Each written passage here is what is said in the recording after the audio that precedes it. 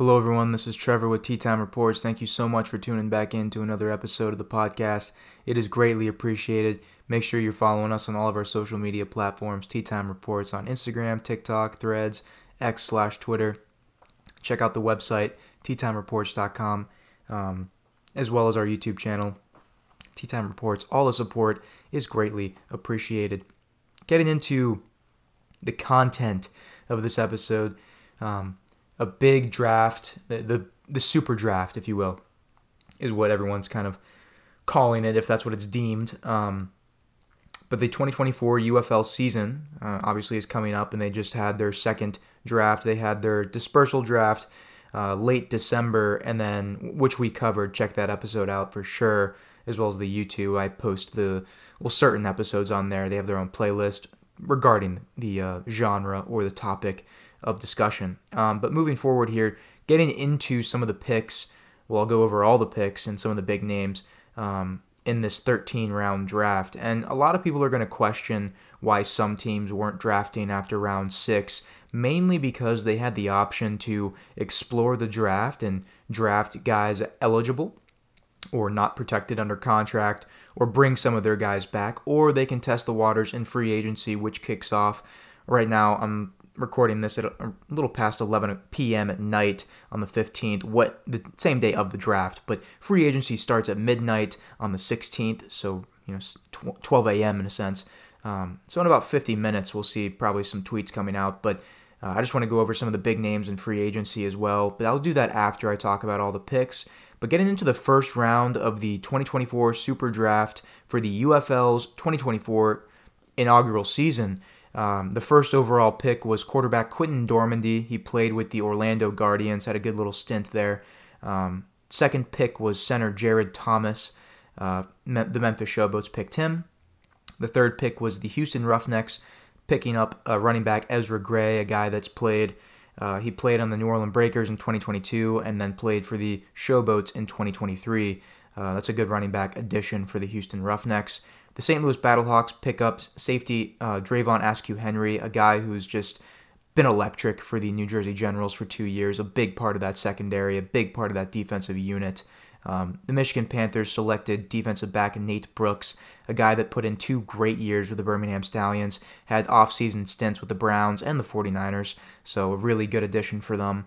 The DC Defenders selected quarterback Jalen McClendon, really good pickup for them, a guy with a lot of upside. Jordan Teamu's made no indication of returning, so they definitely need to bolster that quarterback roster there in DC. The Arlington Renegades selected tight end Jared Scott from the New Orleans Breakers, a guy that's a really predominantly blocking tight end, a really good tight end in the run game, and a guy that can be a force if he gets the ball in his hands.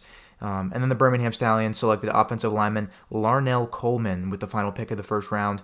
Really good first round for every team. And I'll go over who I think won the draft as well after. The second round consisted of the San Antonio Brahmas, who picked up Quinton Dormandy with the first overall pick. They picked up the first pick in the second round, defensive tackle Trey Botts. Memphis picked up punter Matt White from the Breakers. Great 2 seasons with them. The Roughnecks picked up defensive tackle Glenn Logan. St. Louis Battlehawks picked up linebacker Chris Garrett. The Michigan Panthers selected safety Will Adams. The DC Defenders picked up a wide receiver Chris Rowland, a guy that spent 2 seasons with the Philadelphia Stars, an electric, versatile, really fast player. Get the ball in his hands, and he's going to send some people into different dimensions. He will break ankles. The Arlington Renegades selected wide receiver Calvin Jackson, a guy they brought back. Good for them. The Birmingham Stallions selected safety Elijah Holder, a guy that put in 2 good years with the Houston Gamblers. Really excited to see him on that defense. They really bolstered that defensive backfield this draft for sure, but overall in the offseason thus far. Moving into the third round, the San Antonio Brahmas selected offensive tackle B.J. Wilson. The Memphis Showboats selected safety Christian McFarland, a guy that put in 2 phenomenal years with the Birmingham Stallions, 2 championships with them. He is a force at that safety position, a hard hitter, really high IQ ball player. Excited to see him on the Showboats. I really am. The Houston Roughnecks selected kicker Luis Aguilar, a phenomenal kicker for the Philadelphia Stars the last 2 years. Really just a special player, and a lot of these teams solidified their special teams unit in this draft. Moving on to the St. Louis Battlehawks, they selected safety Cameron Kelly. The Michigan Panthers selected offensive tackle Eric Obije, who they brought back. He was with them for 2 years. And you're wondering why are they drafting their own players? It's because some of their certain players were not protected under contract, so they either had to draft them now or take the risk of them signing elsewhere in free agency and maybe hopefully getting them. The DC Defenders selected defensive tackle TJ Barnes, a guy that played for the Arlington Renegades last year. The Arlington Renegades selected cornerback Nasir Greer. I believe he played for Vegas, if I'm not mistaken. The Birmingham Stallions brought back quarterback Jalen Morton, a guy that was electric in college and didn't play much last year, had a couple drives here and there, but a guy that they definitely want to bring back to continue that consistency as well as just overall maintain the chemistry on their roster. And he's a guy that Skip Holtz clearly trusts and a guy that I'm going to trust if Skip Holtz trusts. So definitely a good pickup for them. To go over the fourth round here of the Super Draft, the San Antonio Brahmas selected defensive back Chris Steele. The Memphis Showboats selected outside linebacker Max Roberts. The Houston Roughnecks selected offensive tackle Norman Price. The St. Louis Battlehawks selected John Daka, linebacker. The Michigan Panthers brought back their kicker Cole Murphy, one of the best kickers in spring football for sure. Definitely deserves to be getting some shots in the NFL, in my opinion. The DC Defenders selected offensive tackle Chidi Okiki. The Arlington Renegades selected linebacker B.J. Bello, a guy that's seen NFL active starting time. The Birmingham Stallions selected defensive back Terrell Bonds, a guy that put in 2 phenomenal years with the Pittsburgh Maulers. Really excited for them to bring in some of those Maulers players, as they've done all season, because that defense was just great. You got to bring in that personnel. To go over the 5th round of the Super Draft, the San Antonio Brahmas selected offensive tackle Dariron Parker. The Memphis Showboats selected wide receiver Lee Morris, who put in 2 great years with the New Orleans Breakers, a guy that's a touchdown machine and a very physical route runner. The Houston Roughnecks selected long snapper Logan Klusman from the New Orleans Breakers, 2 seasons with them. Like I said, a lot of these teams bolstered their special teams unit to make sure that they solidified and kind of verified that that unit won't be presenting issues. The St. Louis Battlehawks selected offensive lineman Abdul Beckham. The Michigan Panthers selected punter Kyle Kramer. They brought him back for a 3rd season, which was great. He's a good punter. The DC Defenders selected offensive tackle Adonis Boone. The Arlington Renegades selected Jawan Mangio, which is a really good selection. He's very versatile, a really exciting player. The Birmingham Stallions brought back long snapper Ryan Langan, a guy that they've had in the building for 2 years, and he's just going to continue to bring that consistency, if you will. In round 6 of the UFL Superdraft, the San Antonio Brahmas selected wide receiver KD Cannon. The Memphis Showboats brought in offensive tackle Salisi Utafe, excuse me if I butchered that last name. The Houston Roughnecks, brought in wide receiver Gene Coleman II. The St. Louis Battlehawks brought in defensive tackle Mandy Alonzo. The Michigan Panthers brought in defensive end Ventrell McMillan. The DC Defenders brought in running back Puka Williams. The Arlington Renegades did not select. Birmingham Stallions brought in defensive back Madre Harper, who's going to be an immediate impact player for them for sure. A really, really physical player, as well as, again, a high IQ. Skip Holtz knows how to pick his defensive players, that's for sure. Round 7 recap for the UFL Superdraft consists of the San Antonio Brahmas selecting wide receiver Landon Akers, the Memphis Showboats picking up cornerback Will Likely, who put in 2 great seasons with the Houston Gamblers. The Houston Roughnecks did not select. The St. Louis Battlehawks selected offensive guard Khalil McKenzie. The Michigan Panthers did not select. The DC Defenders brought in cornerback Nidair Rose. The Arlington Renegades did not select. The Birmingham Stallions brought back Bo Scarborough. In round 8, the San Antonio Brahmas selected safety A.J. Hendy. The Memphis Showboats brought in wide receiver Damian Willis. The St. Louis Battlehawks brought in offensive guard Christian Olmstead. The DC Defenders brought in wide receiver C.J. Johnson. and the Birmingham Stallions brought in offensive tackle Jameer Ross Johnson. All other teams did not select. In round 9, the San Antonio Brahmas brought in offensive tackle John Yarborough. The Memphis Showboats brought in long snapper Turner Bernard. The DC Defenders picked up defensive lineman and legend of the USFL, Boogie Roberts, a guy that's electric, a leader, and overall just a great player. He got so much better from year 1 in the USFL to year 2. I just can't imagine how much better he's going to be in this season. A guy that will be a household name of the UFL. The Birmingham Stallions brought back running back Zaquandre White, a guy that was very electric for them last year and a huge reason they won the championship. In round 10, the San Antonio Brahmas selected wide receiver Cody Crest. The Memphis Showboats brought in cornerback Ty Smith from the Orlando Guardians. The DC Defenders brought in linebacker Anthony Hines. The Birmingham Stallions brought back fullback Bobby Hawley. He's like a fullback / tight end / fucking pulling tight end, or he's just an all-around versatile player that is great in pass and run protection. You know, he's a guy that is a good blocker, and he made one hell of a catch in the first season, like a really acrobatic, like over-the-top catch, and just a guy I've thoroughly enjoyed watching play for the Birmingham Stallions. In round 11, the Memphis Showboats brought in kicker Matt Coughlin. The DC Defenders brought in running back Tabius Taylor. The Birmingham Stallions brought back wide receiver Myron Mitchell, which he played with them in Season 1 of the USFL, and then he went to the Showboats last year, and now he's back with Skip Holtz, a guy that is a really good 50-50, catch guy, and can make those acrobatic catches, and he's good yak-wise. I mean, he'll get yards after the catch. In round 12, only 2 teams drafted. The Showboats brought in Antonio Brooks, and the DC Defenders brought in Enrique Yenny Romero. And then in round 13, the Showboats brought in Michael Stevens. And then in round 14, the Showboats brought in Willie Henry.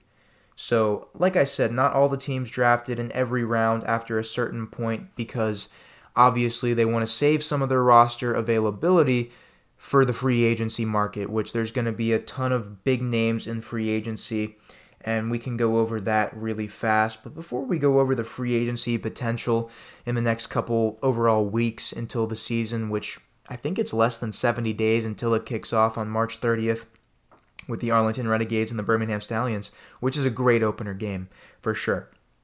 But some of the big undrafted and just overall free agents right now, going positionally, the quarterbacks, 2 big names is quarterback Brandon Silvers and Troy Williams. Running back-wise, Reggie Corbin and Trey Williams. Wide receiver-wise, Jeff Badette, Bailey Gaither, and Cam Echoes-Looper. Tight end, Kerry Angeline and Matt Seibert. Offensive tackle, Micah Vanderpool and Leon Johnson. Offensive guard, Jordan Steckler and Denzel Okafor. Center, Matthew Burrell Jr. Defensive line-wise, Justice Reed, Camilo Tungamoa, Malcolm Howard, and Savion Williams. Linebacker-wise, Dejon Hines, Terrence Plummer, Tegray Scales. Cornerback-wise, Ranthony Texta, Brian Allen, Jamal Brooks. Safety-wise, Paris Ford and Malcolm Elmore. Those are some big names. There's obviously a lot more guys looking for that spot and looking to get picked up, but those are some big names that I saw that weren't picked up or selected in the dispersal draft, nor were they picked up in the offseason so far, nor were they picked up in the super draft that just occurred. So those guys definitely deserve a shot.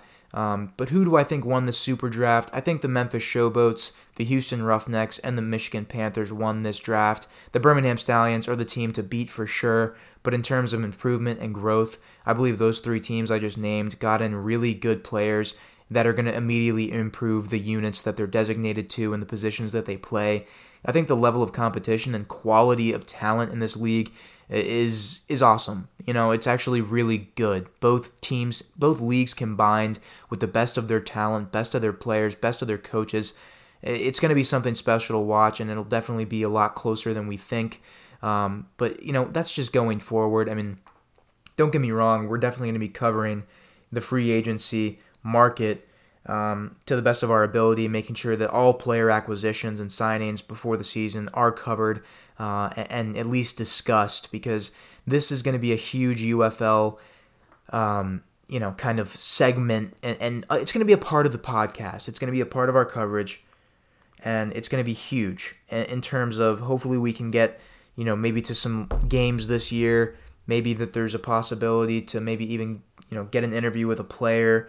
I was able to speak to Vinny Papali this offseason, able to, text and message Darius Victor, Mark Thompson, Isaiah Henney, Levante Taylor, a lot of guys that are just genuinely G's, and just wish them the best for sure in this upcoming season. But I just want everyone out there to realize that we're going to have a ton of UFL coverage.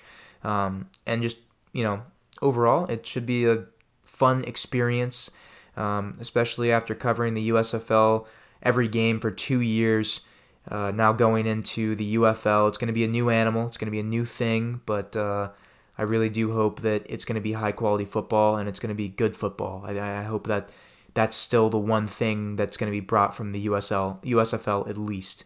But, another big thing that I really wanted to talk about real quick before I wrap this episode up is the apparent raise to players. And I know that, around $70K is the average, for 10 weeks, pretty much 10.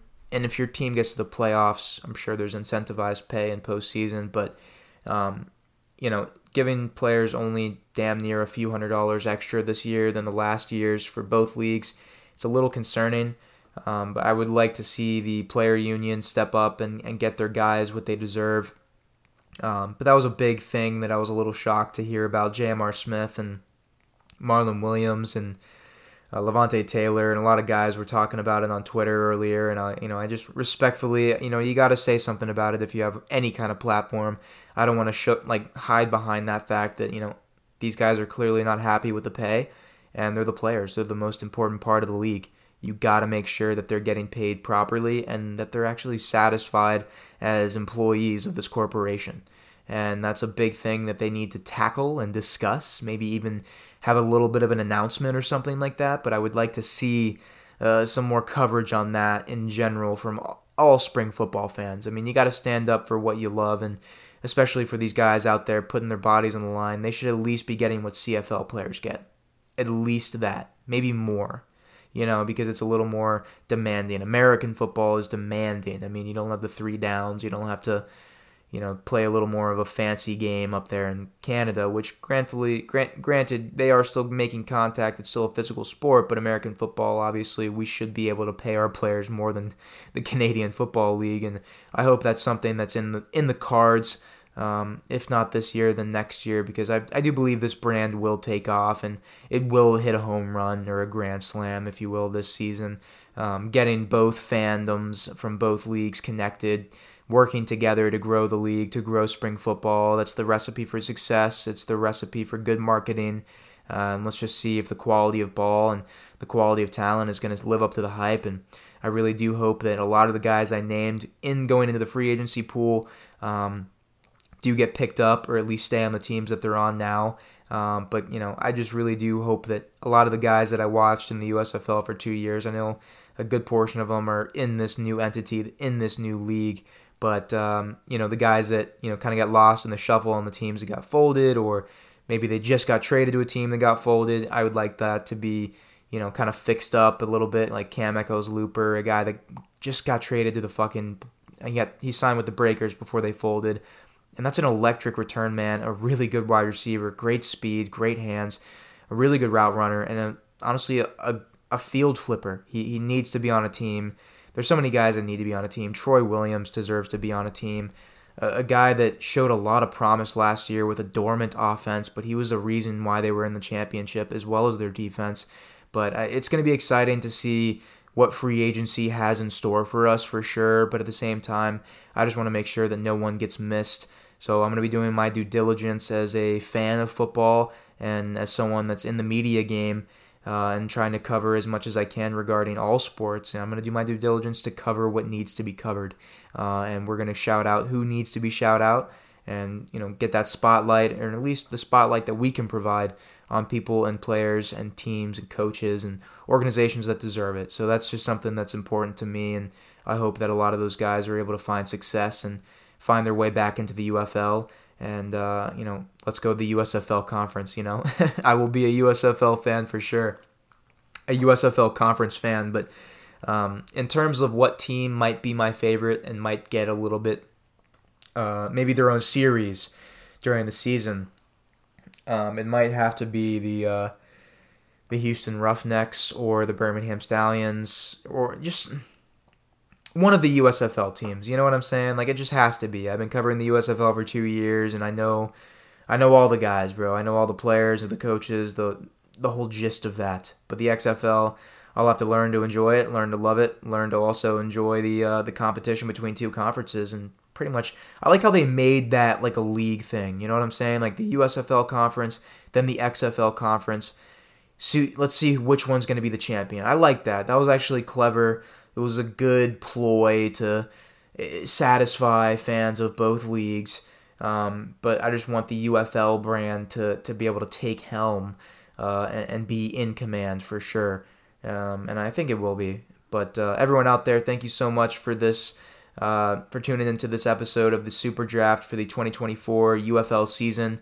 It's greatly appreciated for all the support. Hopefully you guys learned something and maybe found out, oh shit, one of your players or one of the guys you enjoy watching play got picked up. But stay tuned in for free agency coverage for sure on the league, and definitely during the season. We're going to have a whole season coverage bit and maybe a particular team coverage episodes as well. But we'll get into that. We'll break that down. We'll spaz it up and get it looking good and sounding good for everyone out there, and especially to all the UFL fans. But thank you so much for tuning into this episode. This is Trevor with Tea Time Reports.